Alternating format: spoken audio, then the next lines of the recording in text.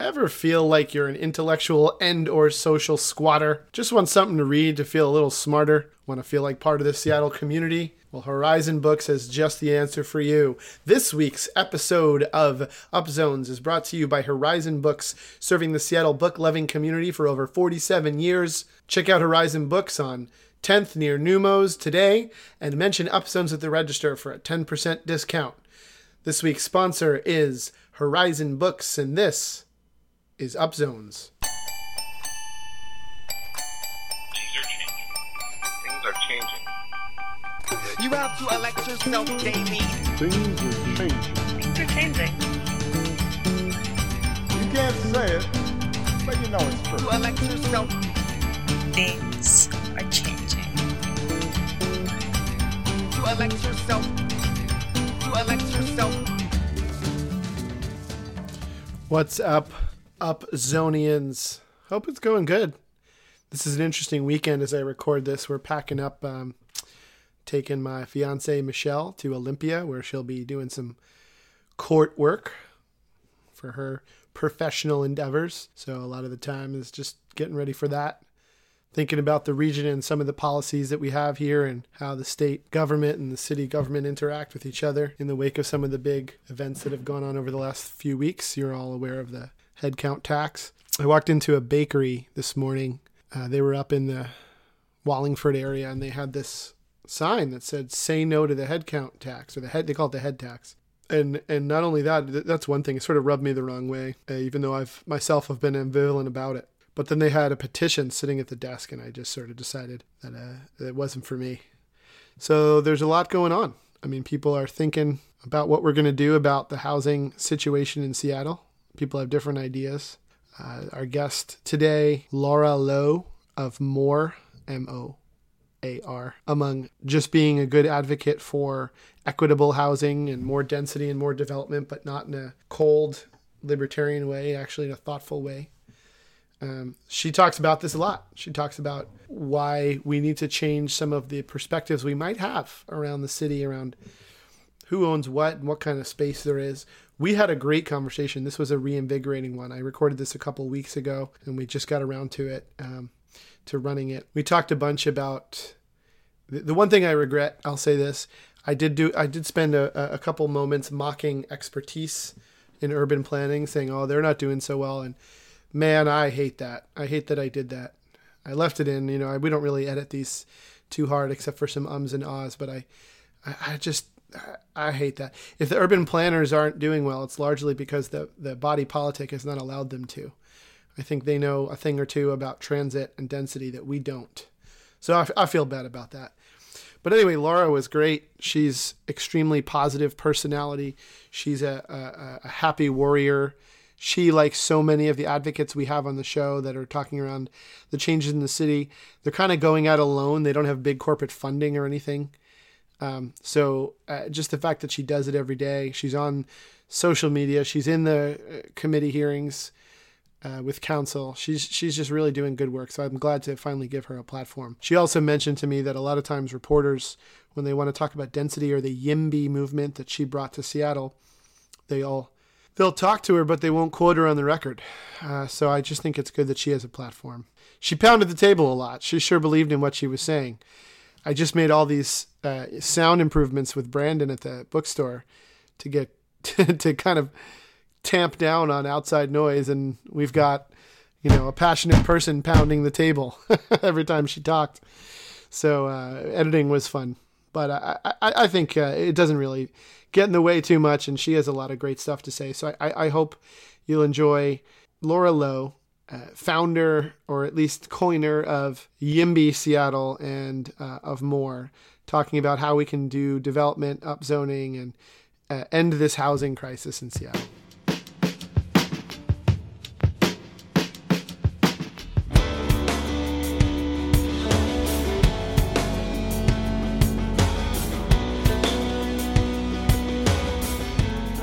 Off the record? Are we on the record? We're on everything on the record. I've been recording for 4 hours. Okay, well then I'm not going to tell you what I think of that movie. God on the record. That's That's where I draw the line.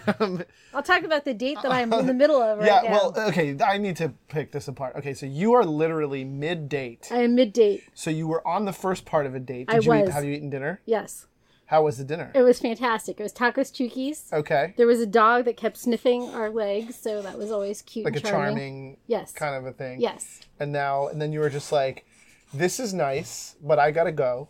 Yes. I gotta go talk about urban density and Yes. equity and I'm housing. sorry that you're being displaced from your housing. Right. Well, So I mostly just swipe on musicians. Like if I see them playing an instrument. you're down. Yeah, because I want someone. I don't have a lot of time. That's why I learned to play the drums. I want to be able to Was to get a nice housing lady. Exactly. No, I want to be able to like make music with you and hang out with you, and Yeah. like I've only got so you many play. free hours. Yeah, I Yeah. have drums and I rent a house partly so that I can have a practice space in my house. Right. So I have drums and guitars and amps and.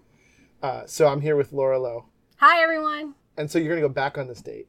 I'm gonna go back in the date after this. Yes. You get anything planned? Just gonna Pinball. Pinball. Always pinball. At a ball? Unicorn? Okay. Oh, in that back corner in Unicorn. Probably, yeah. And it's a Thursday now. We're recording on a Thursday. This will air on Monday. So probably not too bro-y on a Thursday in the early evening. I have a high tolerance for bros. You have a high bro tolerance. I spend a lot of time in urbanist spaces, which is like Oh, I can't call wait to them go there. brobernists, and I use the little trademark symbol if I'm tweeting it or Right. I'm messaging it. Just so that nobody steals your No, sick burn. because it's like a real problem. I mean, there's been articles like, "Why is urbanism so male? Why is urbanism so white?" Why is urbanism so male? Because most kids, like Gen X kids or older, when they were little, were given really super gendered toys. So like boys were given Legos and girls were given like doll houses, and it creates a different kind of pattern. So I was a middle school math and science teacher. And if you get Legos into girls' hands earlier, they do better in algebra. So there's something with like the way the brain develops and like Sure. the spatial logic and Video games too, maybe? Um, your Tetrises of the world, right? maybe, yeah. Yeah. Some spatial logic there too. Yeah. But I played with Legos when I was little. So I think that contributes to my own brobernism. I was also a Bernie bro, so Right. Yeah. I will know. I will own my broness. Laura the bro. Okay. It takes one to know one. Yeah. No. Exactly. Well, that's why you're okay with me. You're kind of you're a little bit of a broberist. Definitely. So let me ask you something. You said something to me once that has stuck with me. There's a certain just number of well-known housing density urbanism advocates, and there just seems to be running throughout each of the personalities, no matter who they are, there seems to be this like loneliness where people are out, and we don't need to name any names because everyone who's listening, except for maybe like my mom, knows exactly who like the 5 people are, right? Sure. You're the only person who's ever really talked about that and made it cogent for me. It was off air, so I hope you get it right again. Oh, I'm sure I won't. I think that this work is you're balancing your views with what you think that the people that support you's views are. But a lot of us that are doing this work are not funded. And so we don't have like a board supporting us or a bunch of people out there kind of helping us develop policy, like a policy intern, or we're just kind of on our own advocating. Also, I think that it's not just urbanists that are lonely too, though. I think that a lot of the advocates I know that are like full-time advocates, there's a lot of sacrifice. So you give up your free time. When you're at city council testifying in the morning and then you have to go to a night hearing, there's not a lot of time for like spending time with your kids or your dog or whatever. So I think it's kind of like a calling. Some of the people I know in Seattle really take it seriously as a calling, almost religiously. Absolutely. So there's that moral imperative. Like a lot of the people I'm organizing with right now are climate justice advocates, and I met them through the action that happened around Chase Bank, where there was a bunch of Chase Banks, and there was a bunch of us that were like arrestables, and John Grant got arrested. Right. And, those kinds of things bring folks together in like really unique ways, but you're still going into that moment alone. So I was with a group of like 6 women, but there's still that moment of like, how far am I going to go through with this? Right. And there is something to institutions, right? So in your day job, you work for Corporation X and you're an actor on behalf of Corporation X. And in my formal political days, I worked for Obama for America. Yeah. And you're an actor for Obama for... It's hard when there's no institution behind you. Right. When you're the whole freaking thing.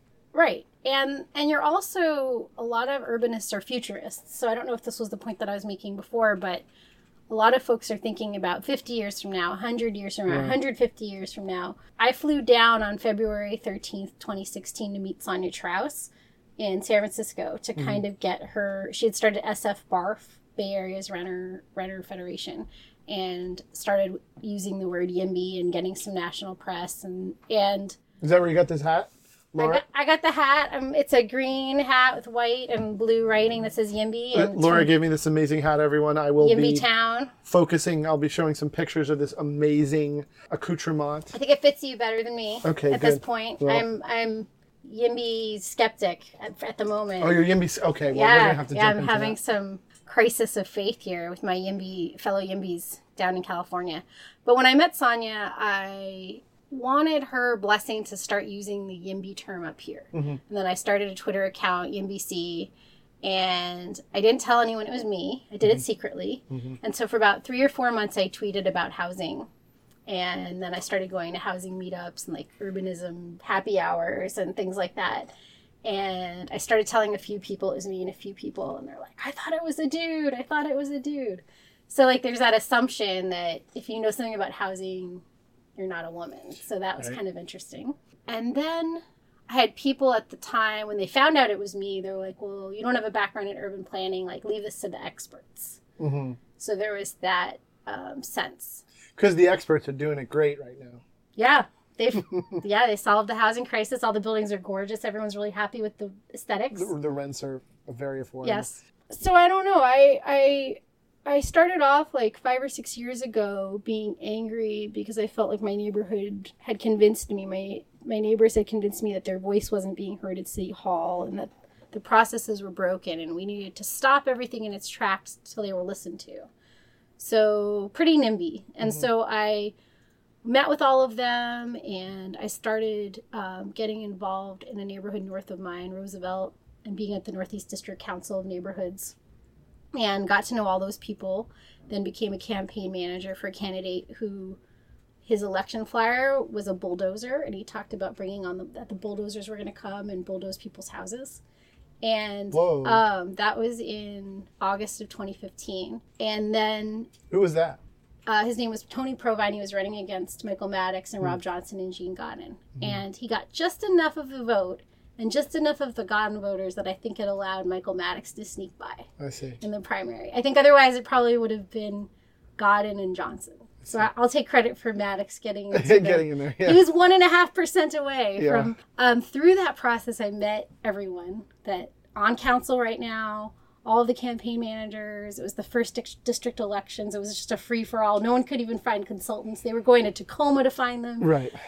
And then I knocked on doors, and the things that I heard from these folks that were slow growth, and I at the time probably would have identified as pretty slow growth because I thought, hey, we need to slow this down. Like, things are moving too quickly. That's the impulse that I think a lot of folks have. Gentrification is like happening so rapidly, and you know, when I first moved to Seattle in 2009, the U District you'd walk around, and all you'd hear was bands practicing. And slowly it got quieter and quieter and quieter. Like you could hear gentrification happening. You could hear the bands like not practicing anymore. Like that band Rose Windows was like a couple of blocks away. And like you just saw like different people moving in, like maybe like a couple of nurses or like a lawyer. Like it was just a different crowd of people. I live in the northwest part of the U District, which is all single family, mostly rentals. And now it's like all professional rentals. But before it used to be like 5 students or 8 students or, you know, a bunch of people that had graduated, but we're still in a band together. Hanging out. Yep, yeah, exactly. So, yeah, it sounds really different. Where'd they all go? Or did the music just stop? White Center, Burien, Linwood. I don't know. Probably parts of Bellevue might still be affordable and parts of Kirkland and so far that's away. where all the good music is now. I don't know. Yeah. I don't know. I'm not in any bands right now, but... You just like to jam. Yeah, definitely. And all the musicians are being displaced, so you can't date them. Full circle. Yes. No, I can date them, but I have to get in my car and drive. Which to is see them. that's bad for the environment. Yes, yes. Yeah. So sprawl, yeah. Let me ask you a question here about. So one of the things you got into it here a little bit about the YIMBY. That's I associate that with you, just from your Facebook persona, you know, and you're in Twitter, I guess as well. I'm not a Twitter guy really, but Then you don't appreciate that I have 2,800 followers in 26 months. I don't think I've ever had 2,800 people look at my tweets, like in combined. I have like 500K people look at my tweets per month or something. Wow. Yeah. Is that a? That's where I'm like Twitter famous. Is that a Yumble brag? No, it's just a brag. Okay. I lived in New York till I was 13. I lived in LA. I lived in Chicago. You know how to brag. There's no humble. Okay. No. So for me, YIMBY is like an utter poetry, right? And you're telling me you have sort of ideological reservations. The first YIMBY conference I went to was in Boulder, and all the folks in Boulder are older folks. It had been a long group of environmentalists that had split. And so it was intergenerational, and they were rooted in climate justice. And that first YIMBY town, I was really energized by, like, there was libertarians, there was anarchists, there was all sorts of folks. And the second year was in Oakland, and I was one of the keynote speakers, and I was asked to talk on intersectional urbanism. And what does that mean? I know that's huge for you. We'll get there. And so the second year was not as intergenerational. Definitely more racially diverse, because there was a real conscious effort made to give scholarships. So I think, like, I don't know, half the people there were on scholarship. And they really prioritized the voices of folks from communities of color. So it didn't feel like tokenizing, but it was perceived outwardly by activists in Oakland that way. And so they actively protested us. They had like Kill All YIMBY stencils all over outside. Police had to come. They chanted Sonia Trouse's "White Baby is Gonna Die" over and over and over again while Scott Wiener, the state senator, was speaking. She was pregnant at the time, 8 months. So I'm used to being out there doing the protest. I've never been protested before. Yeah. So that was really interesting. And there was other How did people that in the feel? room. Like real talk. I went down and talked to them. I went down and talked to them, and I said that, and they're like, you're a traitor. And there was this woman there who was from Texas. She's an urban planner, worked for the city, and she and her fiance were there, African-American couple, and they just walked up to them and they were like, "You're white supremacists." Wow. So they were doing some really, like, hard organizing against us. Yeah. Like, and I said, she got all worried and scared, and I was like, they're going to get hungry, they're going to have to go to the bathroom, they don't look like prepared to stay out here all day. So as soon as Scott Wiener left, we had a break for like an hour. And they all went to some diner that, like, a bunch of the people at the conference saw them at the diner. They all went to the same diner nearby. Everybody. And I told her, I was like, see, they got hungry. They had to use the bathroom. Yeah. Like this, they didn't look like ready to, like, to stick it out. Yeah, but their rhetoric was quite extreme. And their sense is, and afterwards I went and spoke in the next session about it, about how I felt about, like, being protested against. And it's kind of an unconference style where, like, we kind of made stuff up on the fly as well as some planned sessions. And so I was kind of the voice in the room that was like, I'm glad they're protesting us. I'm glad that they're forcing us to have conversations that we may or may not be having around gentrification and how it looks different in different communities, and how there's just this deep mistrust around urbanist solutions and city solutions and technocratic solutions in certain communities, because they've been told for decades, hey, we know best, trust us, we know best. And you look at projects, and you look at urban renewal, and you look at all of those legacies. And so those communities have generational trauma around zoning and land use. Yeah. They've been fighting against exclusionary zoning for 100 years. Right. And all of a sudden, a bunch of, like, predominantly white, right, tech broberness with tech money are, like, co-opting the language of redlining and saying yes, and saying, like, trust us, it's going to be fine this time. I'm going to keep the football right on the ground this time. Yeah. when you come to kick it. I'm not going to pull it away. Exactly. Right. So of course, and early on, I didn't feel like the people in San Francisco had done anything to build bridges or earn trust or really listen. Mm-hmm. It was just kind of like a one size fits all. We have a climate emergency. We have a housing emergency. We don't have time. We don't have time to have this conversation. Right. And that we're in a rush. Had to fall out. Yeah. And then the Oakland folks tried, but because San Francisco had already done such a bad job, it like spilled out into the entire Bay Area. So he just took the hat off, everyone. Well, he's not so sure how he's feeling about that YIMBY hat now. It's going right back on. It's going in the picture. I'm representing my colors. What I always say is that I'm part of the Yes in My Backyard movement, and that I do it a little different. And that's so let's talk about that. One of the things that you talk about that I love, that there's a theory and there's a practice, right? And the theory says up everywhere. Yes. Change is inevitable. That we need radical solutions for radical problems. Yeah. And that the radical solution we need is no zoning. When I went from NIMBY to YIMBY, I went all the way to no zoning at first. Mm-hmm. I went all the way to deregulate completely and just let building happen where it's going to happen. Right. And just for the listeners, that doesn't mean no fire code. I think there's a lot of confusion about that. Like folks who are listening here is probably a lot of urbanist folks, but also just like people that work at Microsoft. It just means if there's a 400-foot building, the 400-foot building could go at Seward Park, it could go at Magnuson Park, the 400-foot building could go anywhere. It still has to be scaled for earthquake, for seismic. Oh yeah, fire code, and safety. It couldn't have industrial uses in it. You couldn't have a bunch of metal workers in the basement. Or whatever. But if you want to if you want to build, let's say at the Teleris development.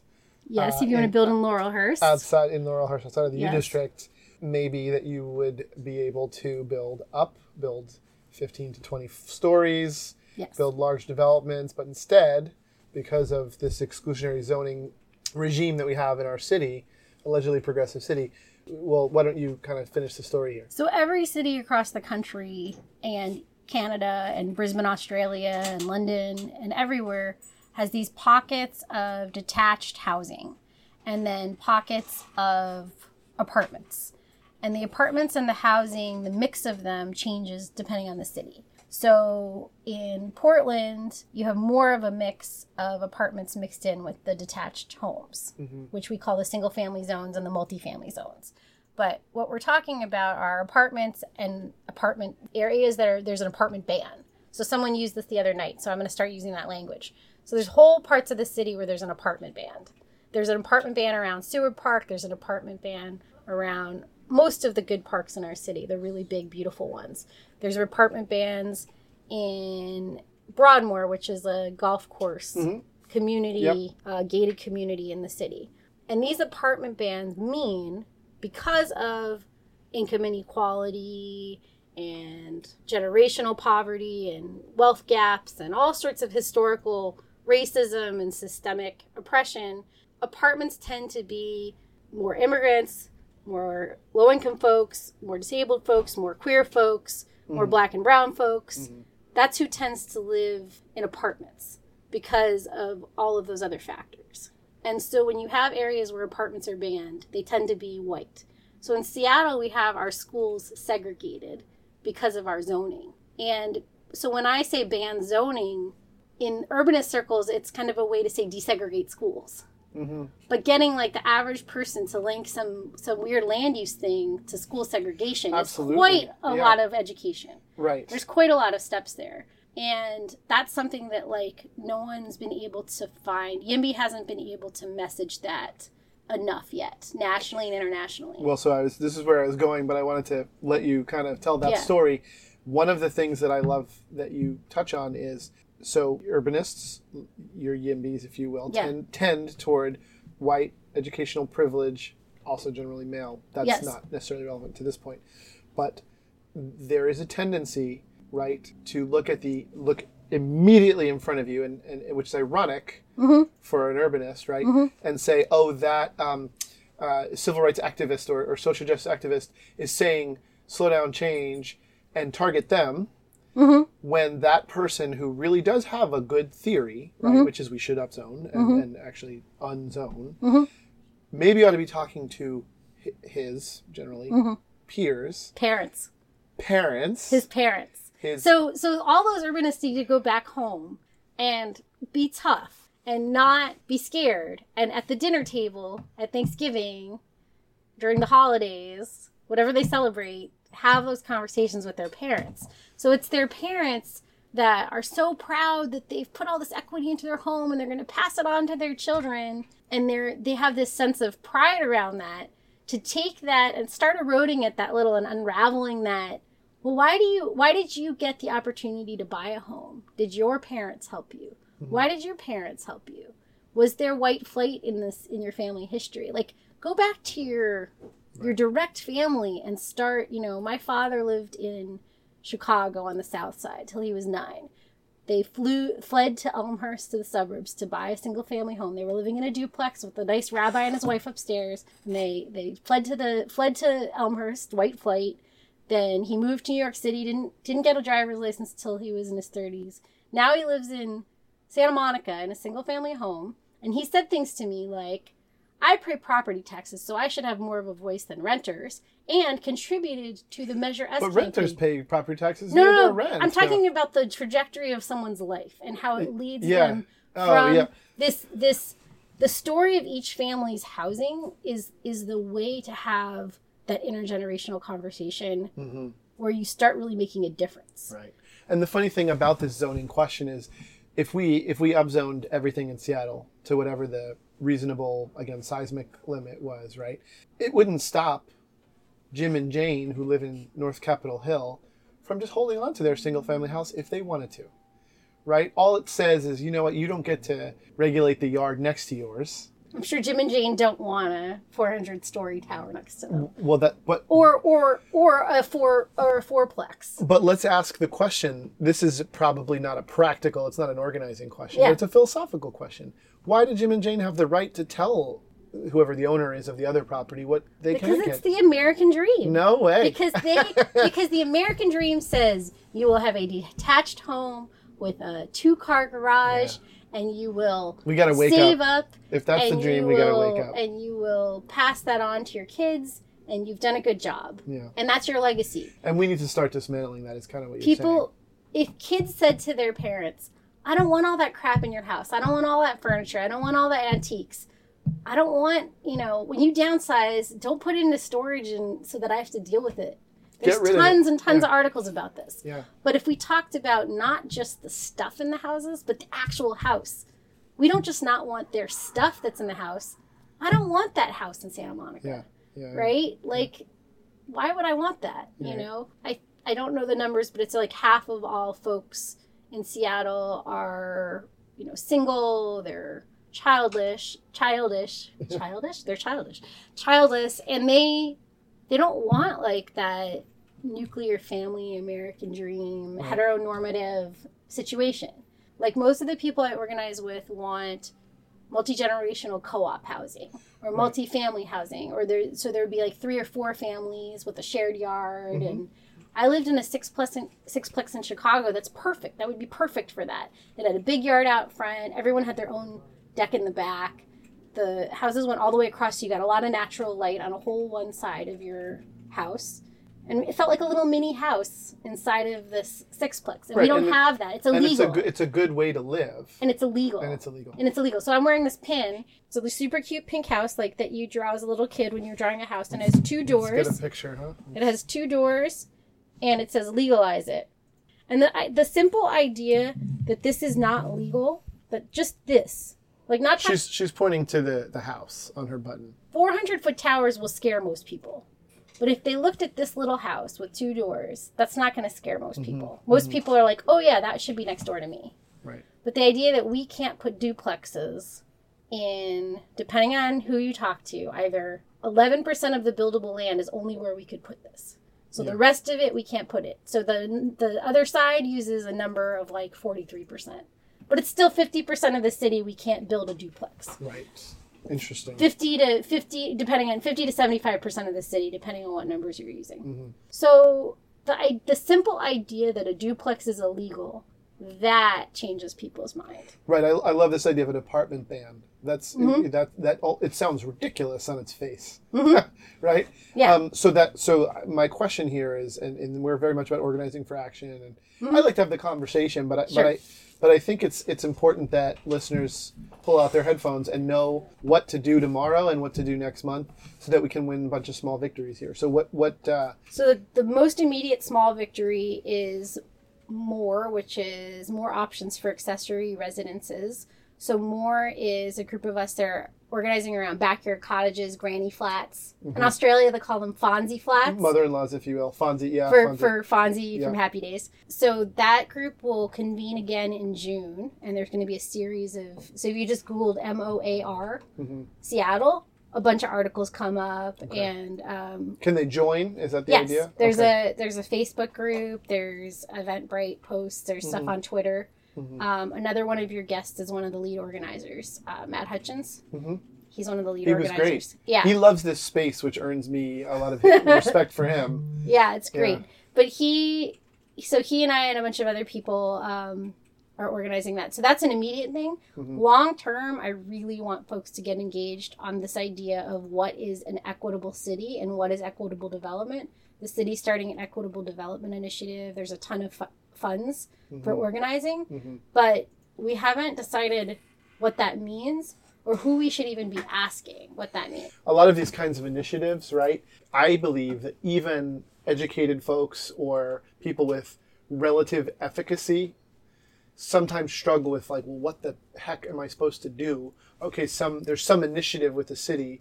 What do I do? Right. So the equitable development push that's happening throughout Seattle, one way to get involved, especially if you're like a white person with privilege, instead of going and telling communities of color what they should be doing, go organize with white folks in North Seattle. There's this lovely piece of property. It's 18 acres. It's the same size as Fort Lawton, which I know has been brought up on the show many times before. And there's going to be 63 $3 to $5 million homes built on it. And there's a group of us called Affordable Tulare, and we are going to try our hardest to make sure that something else happens there. I would rather a park got built than 63 suburban homes that will be probably policed by a private police force. A lot of folks in the group want it to be like a tower in the corner. Yeah. I don't think that is going to happen. It's right next to Children's Hospital, which is this big looming presence. So it's not like it would destroy the character of the neighborhood. But yes, it's the biggest piece of land that, to me, why are we turning it into something that belongs in the suburbs? And let me ask you a question to follow on to that. The developers probably aren't even the villain in this story, right? They probably want to build for more density there. It's not clear. So I tried to talk to them, and they are kind of a suburban development specialist. Okay. So if the lot got rezoned for row homes or townhomes or duplexes, say we put half of the lot was a park and half of it was duplexes, and we still got 63 units of housing out of it. I don't even know if that developer would still be the developer, because that's not their specialty. Right. So it's unclear if they would really be willing to change their development. So I'm not saying they're kind of, I'm trying to dance around it a little. Right. Well, the Laurelhurst Community Club has a special settlement agreement to be like the protectors of that site, which is a really rare thing. It's sort of like a next level covenant. Right. Because they're not happy either. They wanted it denser. They wanted a park. They've been using it as a private park for 30 years for their community. So they don't want it denser. They don't want any more traffic. They already are very angry that there's traffic in their neighborhood. So they would fight anything. Right. So they want it to be a park. Right. I honestly would rather it was a park than 63. I looked up today what the mortgage would be. $3 million. No, the mortgage would be $16,000 a month. Right. So your rent would be, like, the people that are going to move in there can afford $16,000 a month, $600,000 deposit. So you'd have to have $600,000. $3 million mortgage. $3 million mortgage overall. But right. it would be $16,000 a month. So, and this would probably not be like their first home. And someone said, I was throwing this around online, and someone that kind of knows this world, they're like, oh, and those would be cash transactions. Like they wouldn't even have to like. This is me shaking my head silently. So it's such a clear example of inefficient zoning. Other things it's an example of, it's near light rail. Right. So this should be very So we have a dense. climate crisis. Do we have a climate crisis? Yes. Like, do we have a climate crisis? Right. Does the city believe we have a climate crisis? And if so, where's the action? I don't think the city believes we have a climate crisis. Like, I really don't. They're not acting like it. They're not being bold in their climate solutions. They didn't put any green building standards barely in HALA, in the Housing Affordability Livability Agenda. There's like nothing, no bonuses or for anything. There's no density bonuses or height bonuses or anything for green building, which is just shocking. Yeah. And this is near light rail. It's near buses. It's near Children's Hospital. Right. It's near the UW. We need people. Why are we? packing What in are we doing? Yeah. So okay. So that's a long-term struggle with some short-term. We might have a press conference. We have some like VIPs interested in getting involved in advocating. Will you be, via more, I would assume, will you be kind of keeping the city abreast as other Tularises come online? I mean, I know Yes. whether it's Fort Lauderdale. Roosevelt Reservoir, yep. Jackson Polk golf The course. golf course, yep. So the city's internally doing, looking at golf courses. Right. So the city's kind of like tracking this stuff too. So, but they need all of us. They need all of us. I don't know who I'm talking to out there. They need all of us to get off our butts and write to them and give them the cover. They need the biggest job a YIMBY can do. And this is why I still say that I'm part of the YIMBY movement, is because we give them political cover. I'm putting my hat back on. I'm putting it on right now. We can't hang them out to dry. Mm-hmm. We elect them, and then we can't take a step backwards. We have to still keep showing up for them because they get death threats every day. Like literally death threats, but also just personal attacks on their character. And so just someone showing up and saying, like, writing a thank you note. Like, I wrote a thank you note to a council member that I'd only met twice. And then the next time they saw me, they're like, I still have your thank you note up on my wall. They're so used to just hearing negative. So every time your council member or your elected does something that you like, tell them. Tell them. That is great advice. I think it's the little things. We need to go piece by piece here. And it's so cheesy, right? No, but I mean, it's true that we're going to win this victory and then that victory, and then that's how people are going to start to pay attention. We to elected an urbanist council. Every single one of them, all the votes on the upzones have been unanimous. Yeah. They're all urbanists You enough. just got to push them. And They all want to change single-family zones. Right. We just have to keep telling them to do it. to do it. Yeah. Like, because all they hear from are the people that are angry. Mm-hmm. They don't hear from the people that are just like going about their day like, yep, my council member's doing awesome. This works. Yep. Yeah. That is great advice. We're going to throw that on the post. Okay.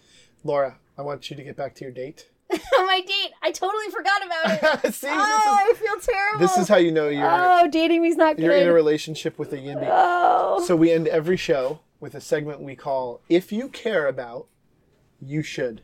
Fill in the blanks. If you care about Black Lives Mattering, if you think that Black Lives Matter, block the bunker and the youth jail. Whoa. Curveball. We didn't get to talk about that. Sorry. Okay. That's great, Laura Loe. Thank you so much. I appreciate it. Thank you so much. That was Laura Loe of More Seattle. Check out More Seattle, MOAR Seattle on Twitter, Facebook, etc., etc. She's doing good work, folks. Just check her out. Today's show is brought to you by Horizon Books. Mention Upzones at the register for a 10% discount. Thanks to Naboo for sound engineering. Thanks to Anthony McPherson for the dope opening poetry sample. Thanks to the Subcons for all music in today's episode. Upzones is a Cascadia Underground production. I am your host, Ian Martinez. My favorite. And we'll see you next week.